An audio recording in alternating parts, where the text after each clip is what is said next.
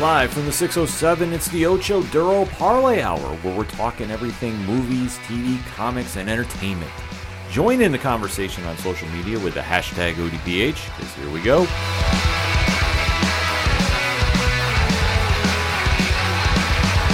Stepping around social landmines and dodging depression with self-medication.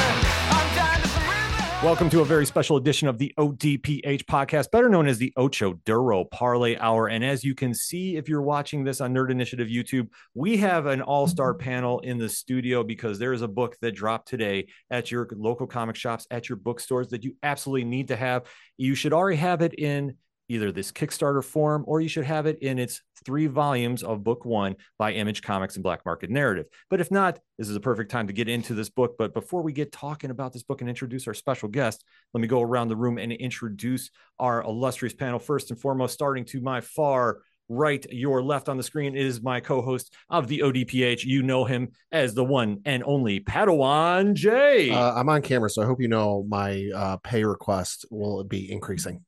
We get paid.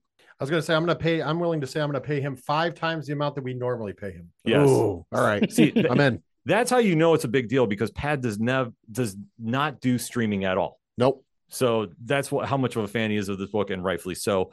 Right next to him, though, you know him as the co-host of the 607 TWS. You know him as the host of 3FN Podcasts and the CEO of 8122 Productions, amongst many other things. It is the one and only Rich. I keep getting job titles added. After today, I'm also going to add engineer extraordinaire. Yes, absolutely.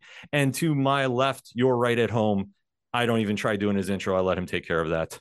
Coming at you live and direct, straight from a folding chair in the ODPH studios. It is I, Off the Cup Tom. Always a pleasure to be here. Thank you so much, Nerd Initiative, for having me on. Absolutely. And we have a special guest on the line because, like we say, the book that you can see right in front of you is a amazing read. It is one book that you definitely need to have in your collection. Like, I can't scream it enough. From everybody we talk to, obviously, everybody knows about the Massiveverse and how much that is comics' most exciting universe. And this year, we were gifted an absolutely phenomenal story that is now in trade paperback form at your comic shops. And like I always say, I can shill this all day, but we have somebody on the line that can talk about it much, much better than I.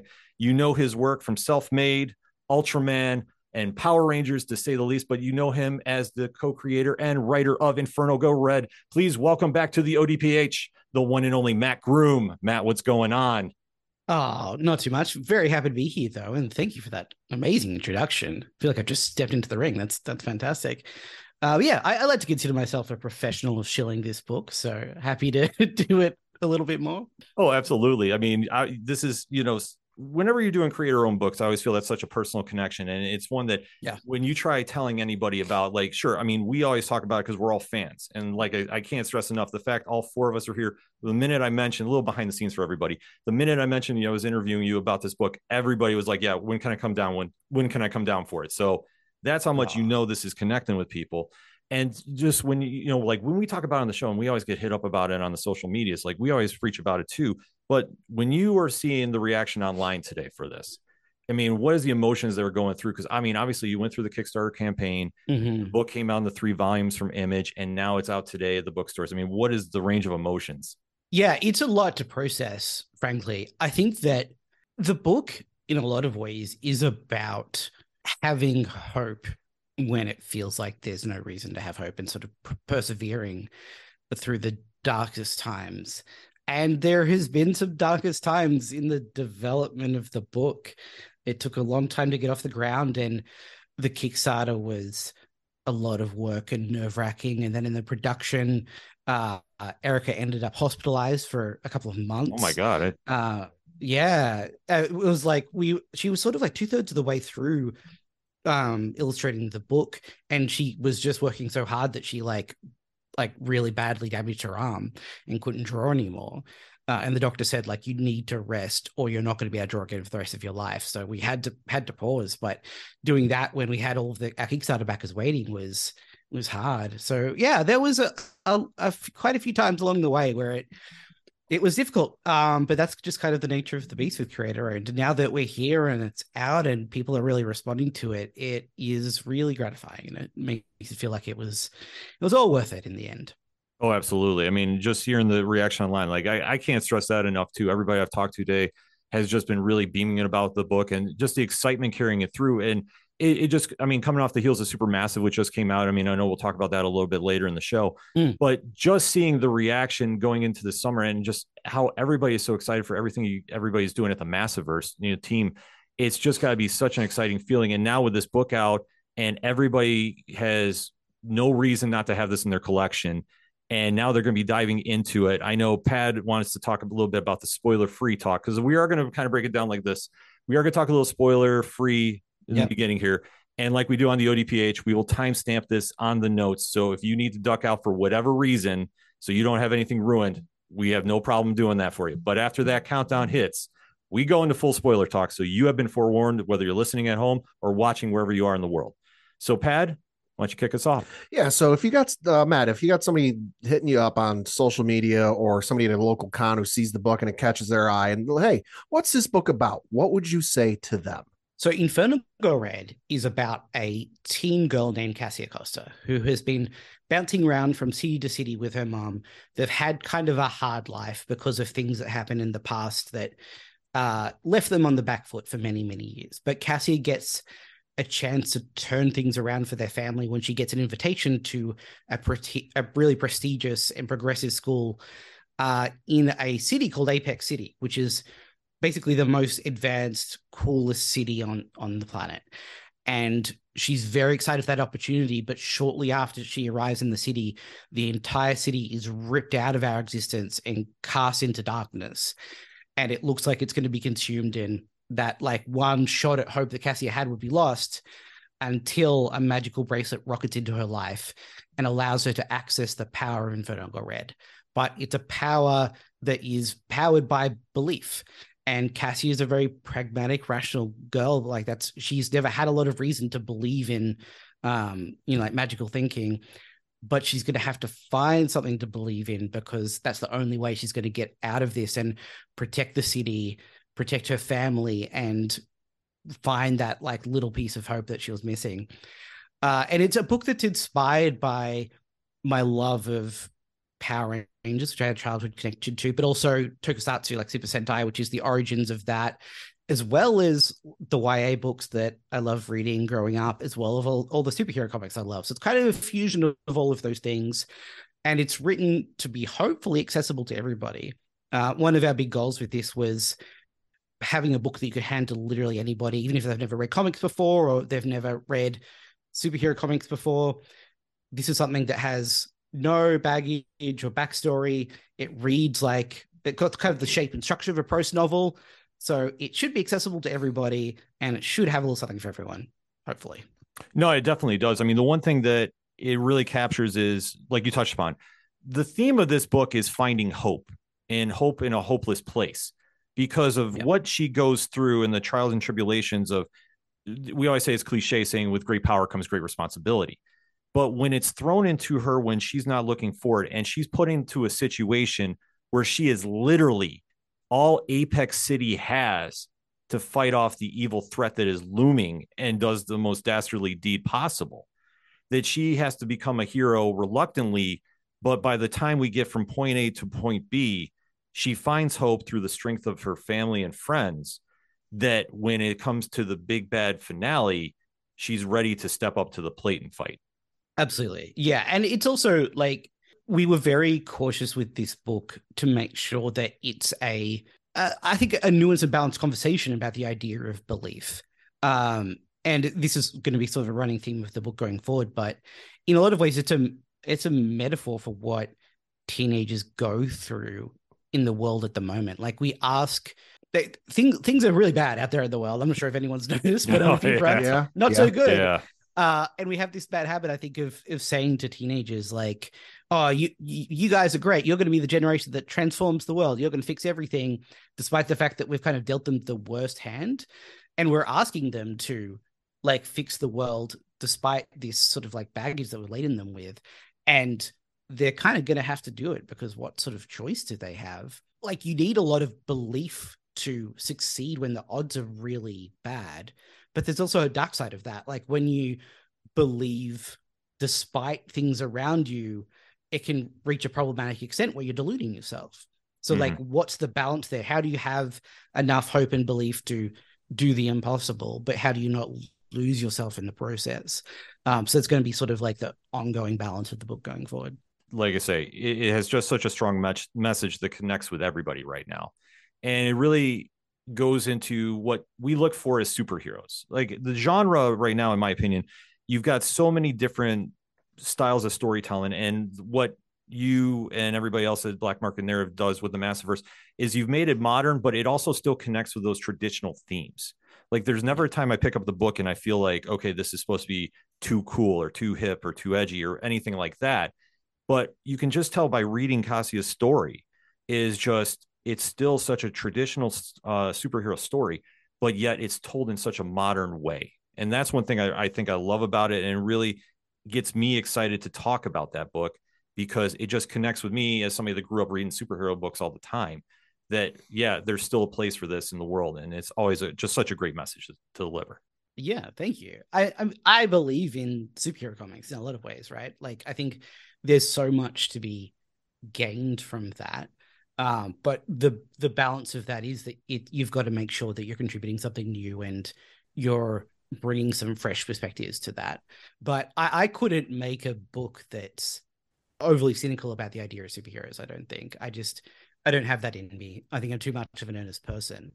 And I think part of the key to success there is like constantly interrogating the things that you're working with. Like you're working with familiar material, but always trying to find new ways in, and then partnering with people that have fresh perspectives and that you know are going to bring their own thing and something that hasn't been seen in these sorts of stories before. So I think Erica is a big part of that. The illustrator in the book, Igo, the colorist, is a huge part of that as well. Like his palette feels like something that we haven't seen in superhero comics before. And then even down to the design work of the book, we wanted to make it feel, and this is a big thing for all of the Massiverse and all the Black Market Narrative books, but every part of it, we want to be pushing it. We don't want to be complacent in any way. So I think that's kind of what you have to do, especially with the market as it is at the moment. Like you can't afford to rest on what succeeded before. You have to be constantly trying to find the new way forward. No, absolutely. I mean, it's always an ever evolving market, and you never know what the fans are looking for. But with just the excitement that's coming out of this book, and it's literally been there since the Kickstarter campaign was even mentioned. And it's now with each issue that came out through Image, and now with the trade paperback, it's really building to such a fever pitch, so to speak, that I know fans are super excited to see what else happens with Kassia and her story moving forward. But before we get into that, we do have to talk some spoilers, because I think with the conversation, how it's going to go, I know something's going to slip out. So I definitely want to get into that spoiler talk now. Yeah. So like we do on the ODPH, we got to give you that countdown. After the countdown is fair game. So in 3, 2, 1, this was an absolutely amazing series. And the battle with the Griffin just was complete, like superhero 101, but it delivers on such a level that it was excitement. And then when you have the big reveals of how Kassia is powering up, I mean, I think that was something that I was more surprised with, but because I just didn't think we were going to go right there at the end of the series. I don't know, like I said, we're going to come back a little bit, but that was just the fight scene. I just had to say, like, that was one I was sitting there, like the minute she goes Inferno Girl Red blazing, it was like, oh, here we go. And just the amazing artwork by Erica and Igor on this just absolutely blew me away. And just, I mean, going into this, like with the direction of the story, it just really shows how hope can conquer all. Absolutely. Yeah. And I think like talking about Erica and Igo taking it to the next level there, one of the most enjoyable things about working on the book behind the scenes is seeing people look at the early art and how far they are pushing that. And everyone's going like, wow, this is like, it's so bold and bright and powerful. And I'm sitting there knowing that they're not actually at maximum yet. And that when we get to that point in the book, they have further to go and we can really unleash them there. Was very exciting. But I think like that big fight with the Griffin at the end is one of a few different ways, or one of the few different reasons why I really pushed for the format of the book that we have, because the fight is long. I don't think it feels like it, hopefully, but we definitely spend something like 24 pages in that fight, which in a traditional comic series, that'd be a whole issue. And you couldn't get away with just doing that, right? But approaching it this way, making it a graphic novel that we're able to then break out into sort of like 40 pages chunks, it allowed us to spend time in those scenes and really, I think, do them justice. And I think that's why it does feel a little bit more like a novel than some other comics might, is because we could like take the time to do the big stuff and have like a fight like that feels impactful, because it's not just a few splash pages and then you're moving on. You really get to go through all the beats of the fight. The history of Anna and Dr. Arcaro, and just the history of them, you know, how much of that story plays together? Like, how much does Anna really know about the Inferno Girl Red mythos? That's an excellent question. I know the answer to that question, but it's something that we're going to tease out a little bit as we move forward. I think that when you're building a world like this, it's very important to make sure that it feels lived in and built, and all these characters have existing relationships, right? And that the relationship between Anna and Dr. Caro Janine in the past is something that is going to ripple through the book for a long time. And we wanted to make sure that we fully understood that before we really did anything else. So yeah, I don't want to say too much about that, but I think that exactly how much Anna knows and the nature of the relationship between those two people is going to be an important engine for things moving forward. Yeah, because obviously you have how it's bookend, because when you meet Anna in the beginning, you have the flashback sequence of when she first encounters Inferno Girl Red at that time. And then obviously with what happens at the end of the book and Dr. Caro finally reveals herself to Cassia. Like, it almost is like a bookend moment that this is where it started. Now this is where we're going. And I loved how that was set up too, because I really think that that is going to kick off the next phase moving forward with that. Absolutely. Yeah. I think that Cassia is in a lot of ways defined by the close relationships that she has with people. And I think more than anyone, she had an extremely close and beneficial relationship with her mother. And now that that is over, at least for the time being, she's going to need new sources of inspiration and leadership. But I think she'll discover that the old sources are different from the new sources, and that she's going to have to find a different way to navigate moving forward. Absolutely. So the Helix campus, is there more to it than what there seems to be on the surface? Yes, literally, yes. Yes. There is a what may seem like a throwaway line in the book where when they're scanning for energy sources, like places that are drawing a lot of power, there's like one over there that is the tower where the Griffin is, and like, great, yep, that's where we need to go. But there's also something going on underneath the campus that we don't really understand at this stage, and it's drawing a lot more power than it should. So yeah, there's for sure something going on there. Awesome. Now, with the original encounter that happened at the dorms, was it a planned attack because they knew that she was able to be Inferno Girl Red, or was this spur of the moment? Or was this just, what exactly was the idea behind that whole? When the initial attack happens on Cassia's dorm room. Yeah. Because there's a line that they do say about streamer, and it looks like they're going after her roommate right away. But was that just kind of a bait and switch a little bit, that they were going after Cassia because they knew something was going on with her? Nope, they weren't going after Cassia, and the monster was absolutely going after her roommate. So the shards of entropy, as we are calling them, I'm not sure we have actually called them that in the book, are sort of like fragments of this grand thing that is bearing down on everybody. And they will seek out people who either are or have the potential to rise above and lead people and sort of like stop humanity's downfall, essentially. And that's not to say that they have a particularly complex sense of cognition and that they're going to be planning, especially, at least without sort of help and guidance. But they know who they're looking for and they know why. And in that moment, it wasn't Cassia. Yeah, because that was one thing that I thought when they said streamer, and I was like, okay, wait, they're going after a roommate, but we don't obviously know Harriet's story just just yet. But I was like, maybe that's kind of a little bit of a, smoke and mirrors, so to speak, because with obviously Cassia's connection, and as we get in later in the book with Anna and the Griffin knowing each other a little bit too, that I figured like maybe that was a planned attack, that with Cassia now coming to Helix campus, there's more people that know that this is just not an ordinary student coming to campus. The question of to what extent Cassia is or isn't an ordinary student and how much she's like fated or destined to be intertwined with all of this will be the subject of some discussion in a potential book 2 if that happens. Also, I want to mention how wonderful Harriet is the guy in the chair, the support for Cassia. I mean, your heroes are only as good as the people that they're around. Absolutely. Yeah, I think Harriet, something of a breakout star. I think from the messages that I get on social media and things like that, it's definitely like more Harriet, which I absolutely understand. And people will be well served in that way, I think. Thank you. So what dimension exactly is Apex City in now?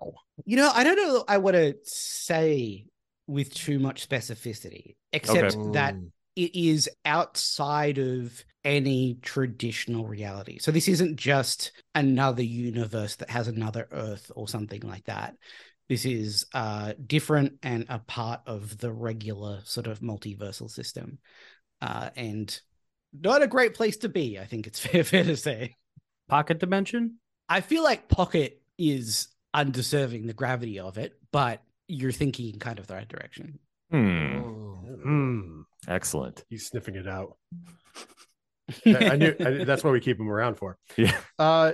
In book 2, Cassia hears the dragon. Is that dragon supposed to be Thomason? It's not supposed to be Thomason, but again, you're sniffing in the right direction there. But I also think that what Cassia's mom, what Anna says to her at the end about the dragon is true and should be taken literally. She says, like, there is no dragon but you. So, yeah. I wouldn't be looking too externally necessarily for like a distinct entity, but I also think it's fair to acknowledge and understand that there's a lineage that Cassia is only scarcely aware that she's a part of, and that's probably going to factor into things as things continue. Yeah, because especially with Thomason making such a huge impact in Supermassive 2023. I mean, taking out Rogue Sun in the first page, and as the scoreboard says, Inferno Girl Red 1, Rogue Sun 0. As far as that, I would like to say Ryan Parrott will kill me if I don't jump in and say that although we only see the end of the fight, there was a very long, drawn-out battle before page 1, and Thomason only barely eked out a victory. Sure. Whatever he needs to sleep at night. Yeah. Like watching a Miami game. Oh. I know when Ryan sees this, I'm going to get a DM about that, but... But especially with Thomason to jump into making such a big splash in Supermassive and being one of the big surprises there, going and making such an immediate impact and really being the one to save the day and having just this wonderful story going on. It was kind of led on to believe with who we saw at the end of Supermassive that we have not seen the end of Thomason. And I was wondering, is there going to be any more tie-ins with one medieval Spawn and Thomason maybe down the road? I couldn't say. I think that, okay, here's what I'll say. All of us, and I think perhaps me especially, would never introduce something without some idea of how it could benefit the story moving forward or how it could mechanically fit together, which isn't to say that we will. Mm-hmm. There are all sorts of hurdles to these things, and also sometimes you develop a story and then you realize that it's actually not going to be as meaningful or important as you thought it was, and you don't want to put something out into the market that's not great. So certainly no promises in that way, but we wouldn't do something that we didn't consider had potential for further development, I guess I'd say. All right. And then especially talking about getting such a character like Medieval Spawn into the Massiverse, I mean, how did that whole idea come to be? That was purely down to when we were all working on Supermassive together in the earliest stages.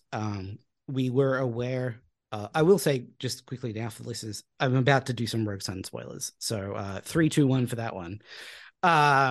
When we were aware of the status quo of Rogue Sun and that Caleb would be sort of like driving the Rogue Sun body at that point, that there was this interesting opportunity to delve into some of Caleb's history in that sort of medieval time frame. And at that point, I was like, well, I've been developing all of these ideas for Inferno Girl Red and sort of the lineage there, and the idea that the bracelet is multiversal and could be used by different people in different universes. So there's a very good chance that there was an Inferno Girl Red at that time and they may have interacted. And we played that idea out and discussed it. We're like, great, here's all these potential. And at that point, we were discussing the idea that, like Caleb must have died at some point, and could that factor into the story? And in those very early discussions, I honestly can't remember who it was. I feel like it was either Kyle or Ryan said, well, who else is medieval? And brought it up, said, yeah, well, is there a place for medieval spawn? And I think Ryan and I in particular were like, there absolutely could be, and sort of discuss what the shape of that might be.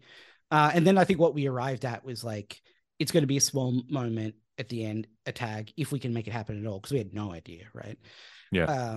But we wanted to make sure that, as I was sort of alluding to before, that it could fit in with everything else and it could explode into something further if that opportunity arises.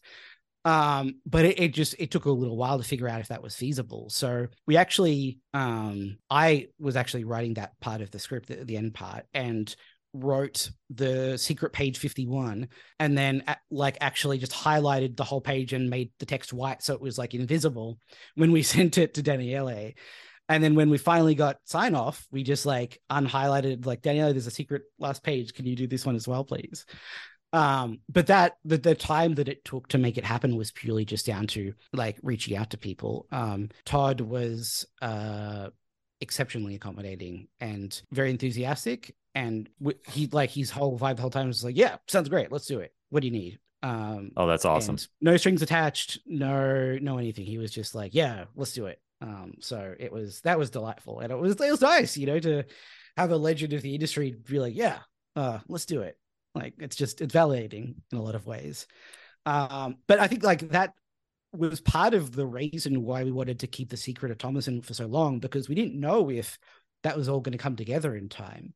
So there was a world in which we didn't have a major surprise in the book if that didn't come to pass. So we wanted to make sure that there was a big surprise reveal. So I was in charge of sort of like shaping that part. And then the fact that we did get the medieval spawn thing at the end was just an added bonus at the end. Yeah, and especially that's such a big cosign too. I mean, for Todd McFarlane to allow Spawn to appear in a Massiverse book, I mean, that's, if anybody ever wanted validation of what you guys are doing, that is just the definition right there of just how big the Massiverse has come. And I mean, it was especially how your characters are. I mean, for Todd to allow that, I mean, that is just such a awesome moment right there. And that's one that like you just don't hear a lot. It really seeing too many big crossovers like that. No. Well, if you look at it like this, you guys got the big crossover, and most recently Spawn crossovered with Batman. So I mean, massive Batman, I guess they're on the same page now. Yeah, by like the 7 degrees of Kevin Bacon or whatever. Yeah, absolutely. Yeah.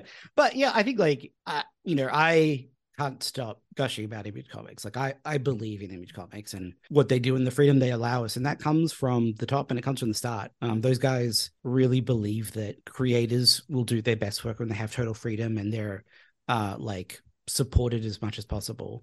And I think things like this are just like them continuing to live that out. Like Todd didn't ask for anything. He was just like, if this will help you out and you think it's cool, do it. So he's that guy, That's awesome. So going during the fight, did Park actually know that Dr. Carroll was the original Inferno Girl Red? No. I think that was actually a great source of frustration for him, that he never got to figure out who she was. But he clearly knew that Anna had some sort of connection. So he was close. He was starting to, get closer.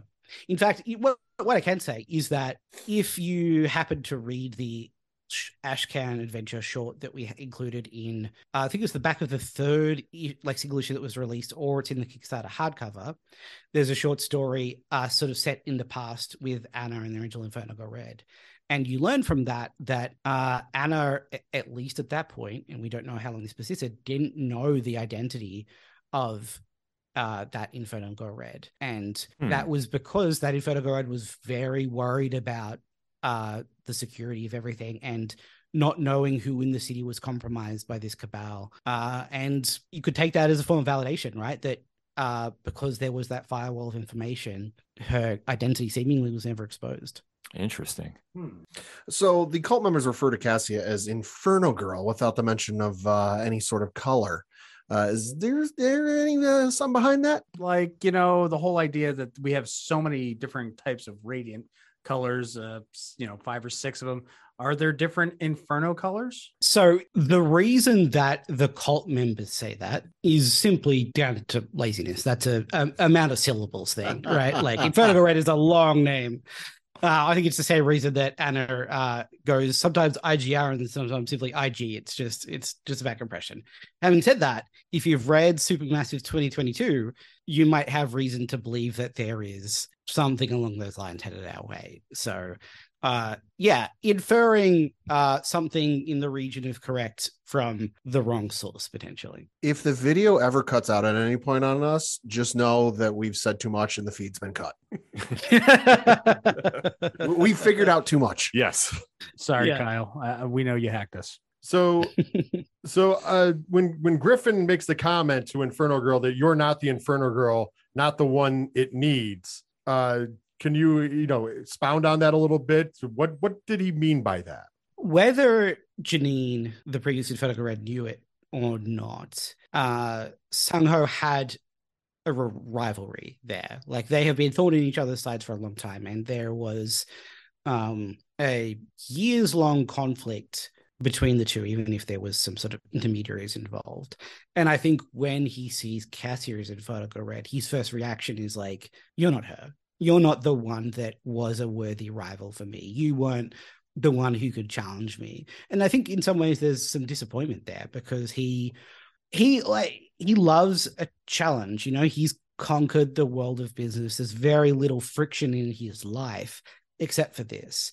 And he finally found a way to level himself up and become a physical threat enough that he could finally challenge Inferno Girl Red himself.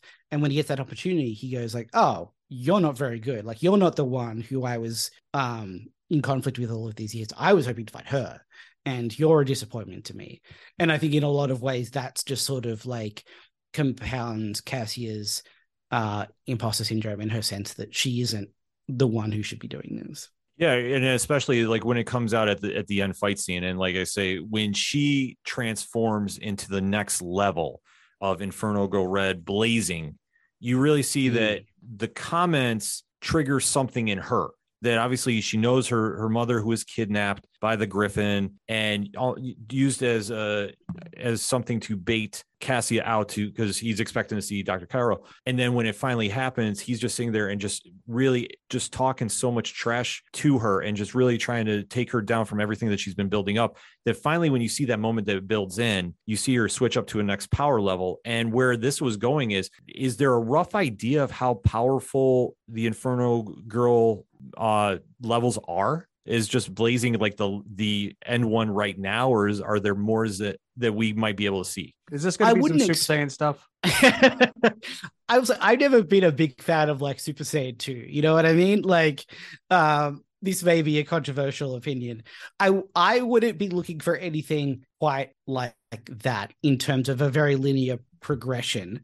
Having said that, Cassia's journey is going to be one of growth, and she will likely find new ways to evolve, and some of that will be in terms of her character and the way she approaches the world, and some of it will be delivered in metaphor in this beautiful tokusatsu way where it has a very distinct visual representation. But yeah, I have an idea of how more powerful the blazing form is, and how it works and why it works and what limitations it might even have. But that's something for us to sort of like discover as we go forward. Excellent. And Tom, I know we were talking off air about this, that there was some writings on the books that were on the floor of the Griffin's teleporter. Yes. And this was something that I noticed, at least I thought at first, and I was asking Tom too about this, because a lot of those markings, it kind of looked similar to something we saw in Rogue Sun with Morningstar. Is there any kind of connection there, or was that kind of just a little fun Easter egg put in? You know, to be honest, I don't think that was intentional. I think that was all Erica, and I would be surprised if she was drawing parallels with Rogue Sun intentionally. But there's a slim possibility that I'm wrong, and that was a sneaky little point of connection. But yeah, no direct connections to Rogue Sun right there. Okay, because I couldn't tell, like, it was just kind of small, and maybe I'm just overthinking everything about it. So that's why I was kind of like sitting there going like, okay, is this going to? Well, I mean, like we have in some ways trained you all to look for small connections between the Massiveverse books. So some of that is on us, and some of it is genuine, you know. So absolutely. Yeah. I mean, there's just so much to look forward to, and especially with the connection that is there with Cassia too, because she's not part of the Massiveverse universe, like on the same planet. Because obviously when we first saw her, she came over in the crossover for Supermassive 22. And obviously there's different homeworlds. So it's kind of like, is there more of a connection there, that there's almost like a similarities? I don't want to say like a bizarro world, but I want to say, is there just like almost like to compare like the Marvels and the Ultimates universe with that? A parallel. Thank you. I would say no to that. Only in that, as we sort of discovered through this Supermassive, the bracelet has been to the world of Radiant Black and Rogue Sun. So it's not like Inferno Girl Red stuff over here, you know, Radiant Black and Rogue Sun stuff over here. They're more infused than it may seem. And the history of a lot of the stuff in Inferno Girl Red is a multiversal history. And that's not just because of the other books. That was an intended part of the book even before it was sort of like, you know, became a part of the Massiveverse. And in fact, like Cassia and all of Apex City is out of that universe themselves now. You know, they were ripped out of that universe. So it is a inherently multiversal book by nature. And that's only going to become more true going forward. Excellent. Nice. So with Harriet knowing the truth about Dr. Caro, is she more connected to the mythos with Inferno Girl Red than we may think? Sorry, who was the subject of the question at the time? So with Harriet knowing basically the truth about Dr. Caro, does she know more about the Inferno Girl mythos than we might think? No, I think it's fair to say that Harriet doesn't have any secret knowledge. But I think, as we sort of alluded to at the start, Harriet has a lot of potential, and the darker elements of this universe seem to know that. So it's not like Harriet's hiding any particular secrets, at least of that nature, but she definitely is going to have a big role to play in things going forward.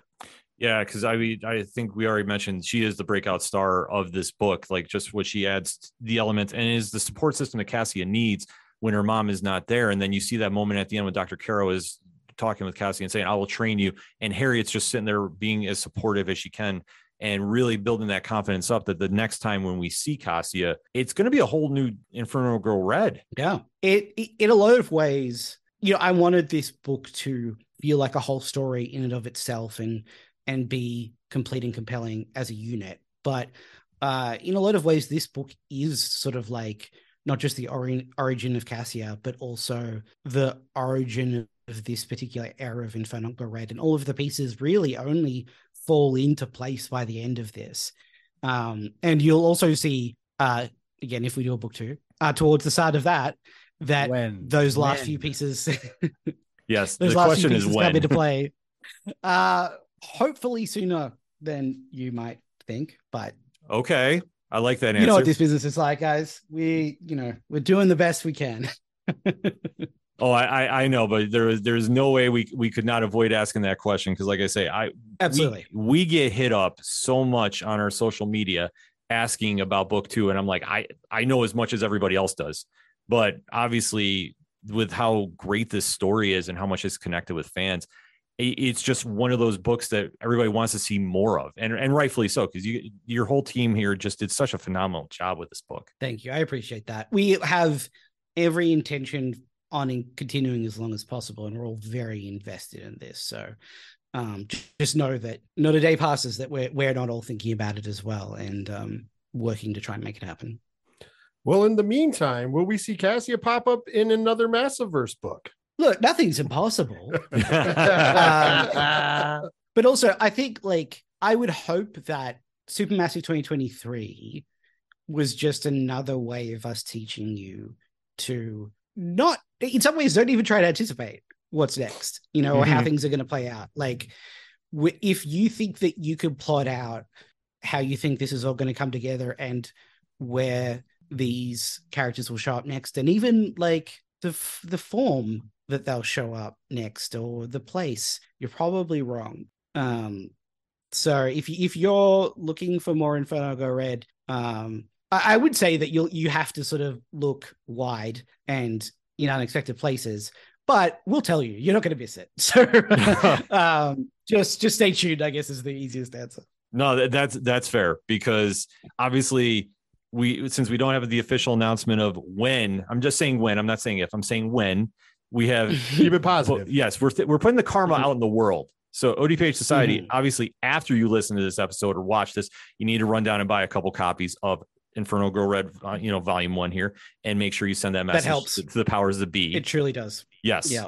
So that as a creator-owned, independent-run outfit, it has the most direct translation to the future of these things that you can possibly imagine. Like I work on like Marvel books, and trust me, buying those books helps. It helps me. It helps the rest of the team.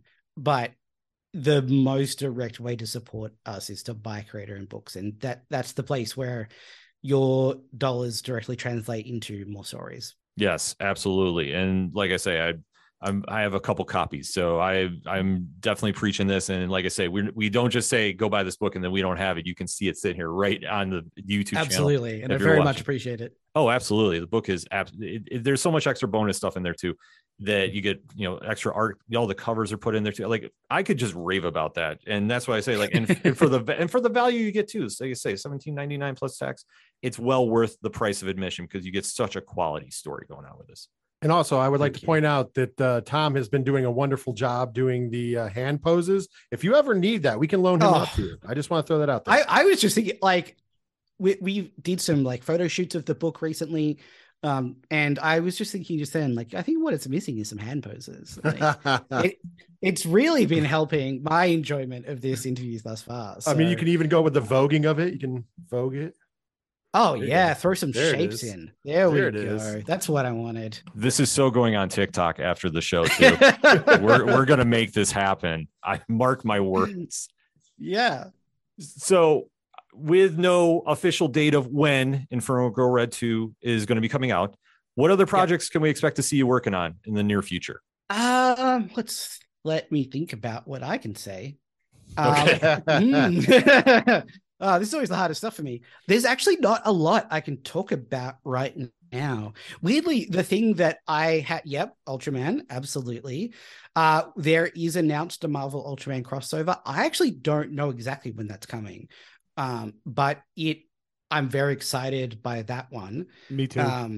I think that I mean, look, it's on the promotional art. Spider-Man's there, and getting the chance to write Spider-Man is huge. That's absolutely huge. So yeah, I actually don't even know what it's called yet. I think they've settled on a name, but we're calling it Avengers X Ultraman, sort of internally. So that's on the way sometime, and looking forward to both getting more into the Marvel characters and continuing the story of our sort of iteration of Ultraman and his team. And I think literally everything else is unannounced. But yeah, keep an eye on Black Market Narrative, and maybe there's some other stuff coming from some other publishers soon as well. Oh, there is one more thing. In a couple of months, it will be the 30th anniversary of the Mighty Morphin Power Rangers, or at least that will be celebrated by Boom Studios, and we're doing a big annual story. And I'm doing an 8-page story in that spans 10,000 years, a bit more than 10,000 years. So you have that to look forward to as well. Thank you. Yeah. I think you made You're Tom's welcome. night. Yeah. Yeah, you just made Tom's night right here. Yup. He's a very happy man. Yes.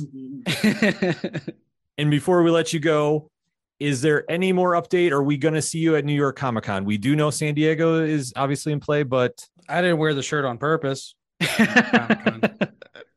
I'm unfortunately not going to be at San Diego Comic Con, but if anyone else is at San Diego Comic Con, you absolutely should go to the Massiveverse panel, because although I sadly will not be there in person, you will not want to miss that for several reasons. Ooh. I know. I'm so hoping they're live streaming this. I honestly am so crushed I can't make it to San Diego, because one of the things going on there has been a lifelong pipe dream thing for me. So, oh man, but I'm involved, and I take solace in that. New York Comic Con still up in the air for me. I desperately want to go. Erica's going.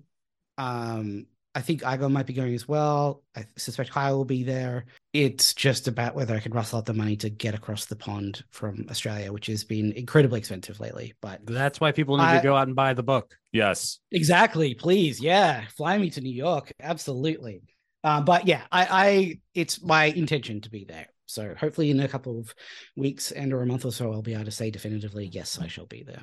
We're putting that karma out there, because I gotta have that book signed by everybody too, because ODPH Society, let me tell you this. If you don't have this book in your collection, you need to fix it ASAP.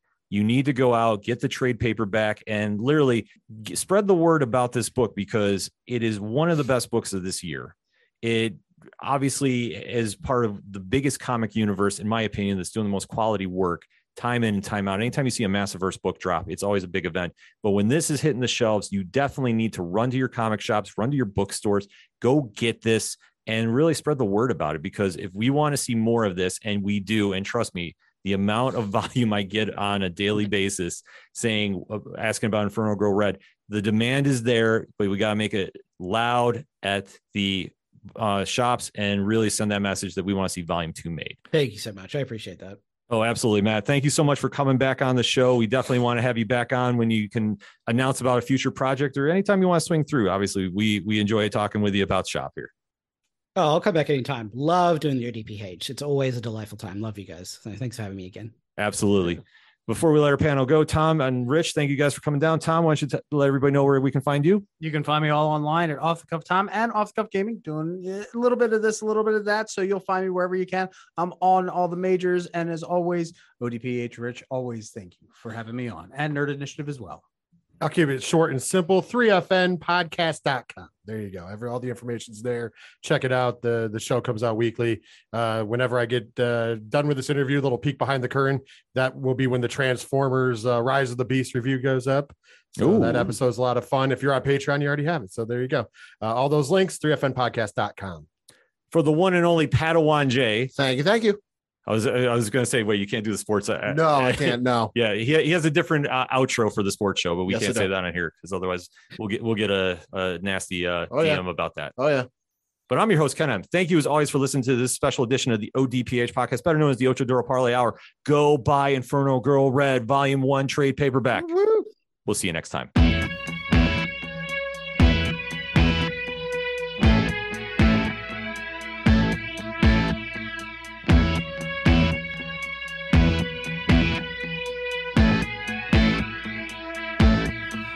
Such waste of time, swiping left and swiping right on people you could know. 'Cause anyone who's worth a damn be worth way more than a picture could ever show. You could find the right light, find the right angle, and never find your soul. And it can feel like a losing battle, and this plot is full of holes. This modern way of finding love just makes me feel so alone. And I can't be the only one sick of staring at my phone. So look up, talk to me, a better way to spend our energy.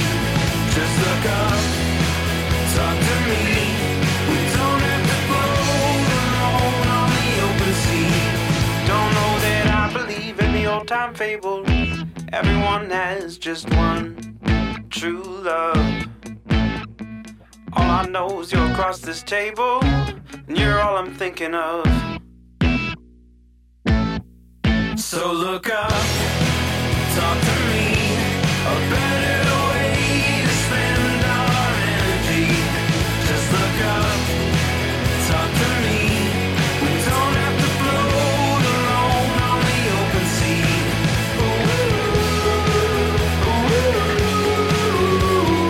Talk to me.